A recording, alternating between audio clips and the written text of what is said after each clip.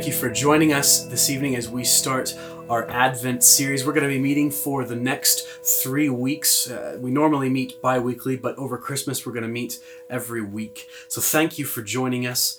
It's a pleasure to have you, and thank you, Marcia, for reading the text for us.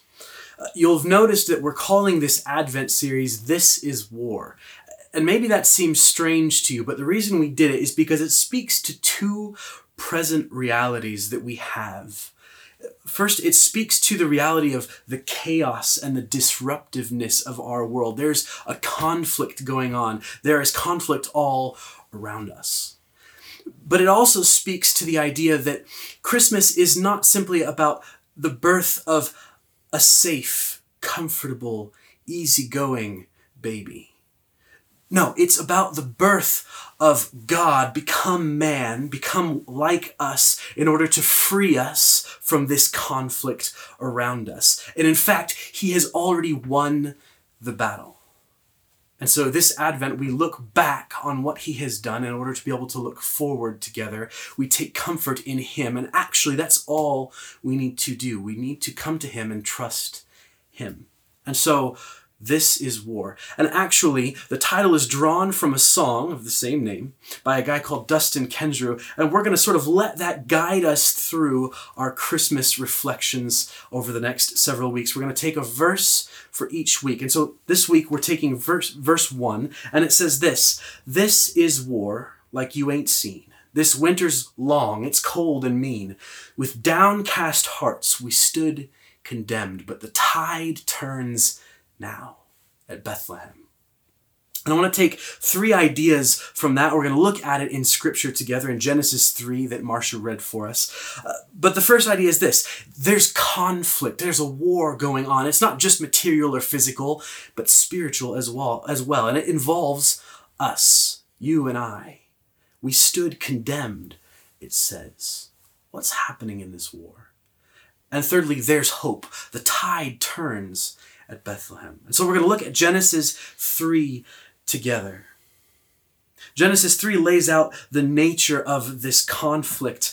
We see who the parties who are involved in this are. First, there's conflict between God and humankind. In verse 11, God says to Adam and Eve in the garden, "Have you eaten of the tree which I commanded you not to eat?" They had disobeyed him. There's conflict there. And as we see in verse 24, he ends up casting them out of the garden. There's conflict in that very special, intimate relationship between Adam and Eve and God. But there's also conflict between God and the serpent. In verse 14, the Lord God said to the serpent, "Because you have done this, cursed are you."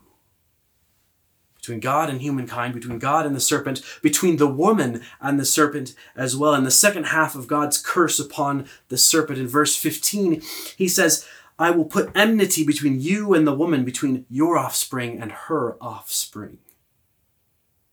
But there's also conflict between humans. Adam and Eve blame each other when God confronts them. And God says to Eve that her desire shall be contrary to her husband, and he shall rule over her. In that most intimate of human relationships, there's now conflict. And lastly, there's conflict between the human race and the natural order over which we were designed to reign. God says to Adam in verse 17, "Cursed is the ground because of you. In pain you shall eat of it all the days of your life." There's great conflict, and the root of that conflict is that disobedience that we saw in verse 11. Adam and Eve chose not to obey God. They disobeyed because they thought that they could attain something better than what God had already given to them through that disobedience, and they believed the serpent rather than what God had said to them. We have a word for that. It's called sin. It's called sin. And verse 15 almost makes it sound like we might be able to save ourselves. When God says there's going to be conflict, enmity between the offspring of the woman and of the offspring of the serpent, and the woman's offspring will crush his head. Almost makes it sound like we might save ourselves. But Paul says in Ephesians chapter 2, no, we're dead in our sins. We're unable to do anything to get ourselves out of this curse. Paul says in Romans 6 again that we're slaves to sin. We rebelled. We sought to depose God as the human race, and there's no way back.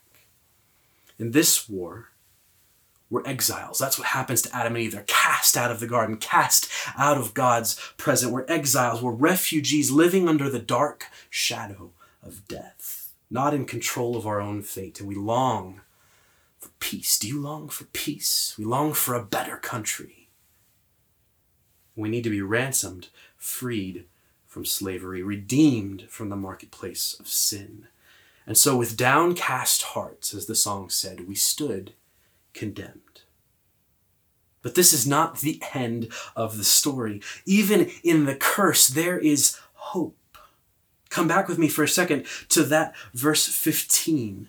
There's a prophecy there. God says to the woman, I will put enmity between the serpent and the woman, between the woman's offspring and the serpent's offspring. And he, the woman's offspring, will crush not the offspring of the serpent's head, but the serpent himself. His head will be crushed, and the serpent will bruise the offspring's heel. There is hope. Who is that offspring? Jump over with me for just a second to Isaiah chapter 7.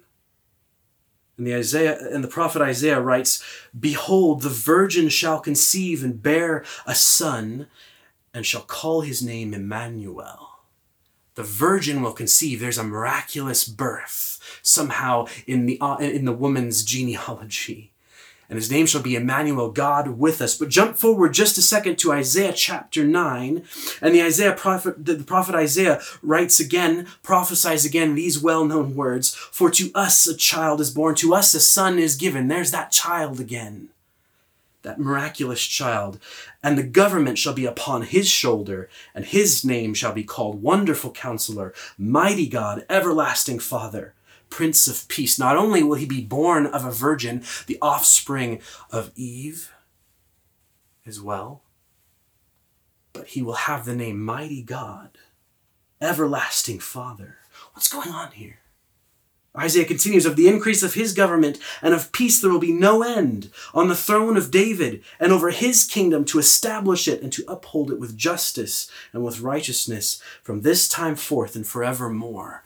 The offspring of Eve, who will be the offspring of Abraham, who will be of the tribe of Judah, will sit on David's throne. He's going to be a king in the line of David as well. And yet he's not just God with us. God is one of us.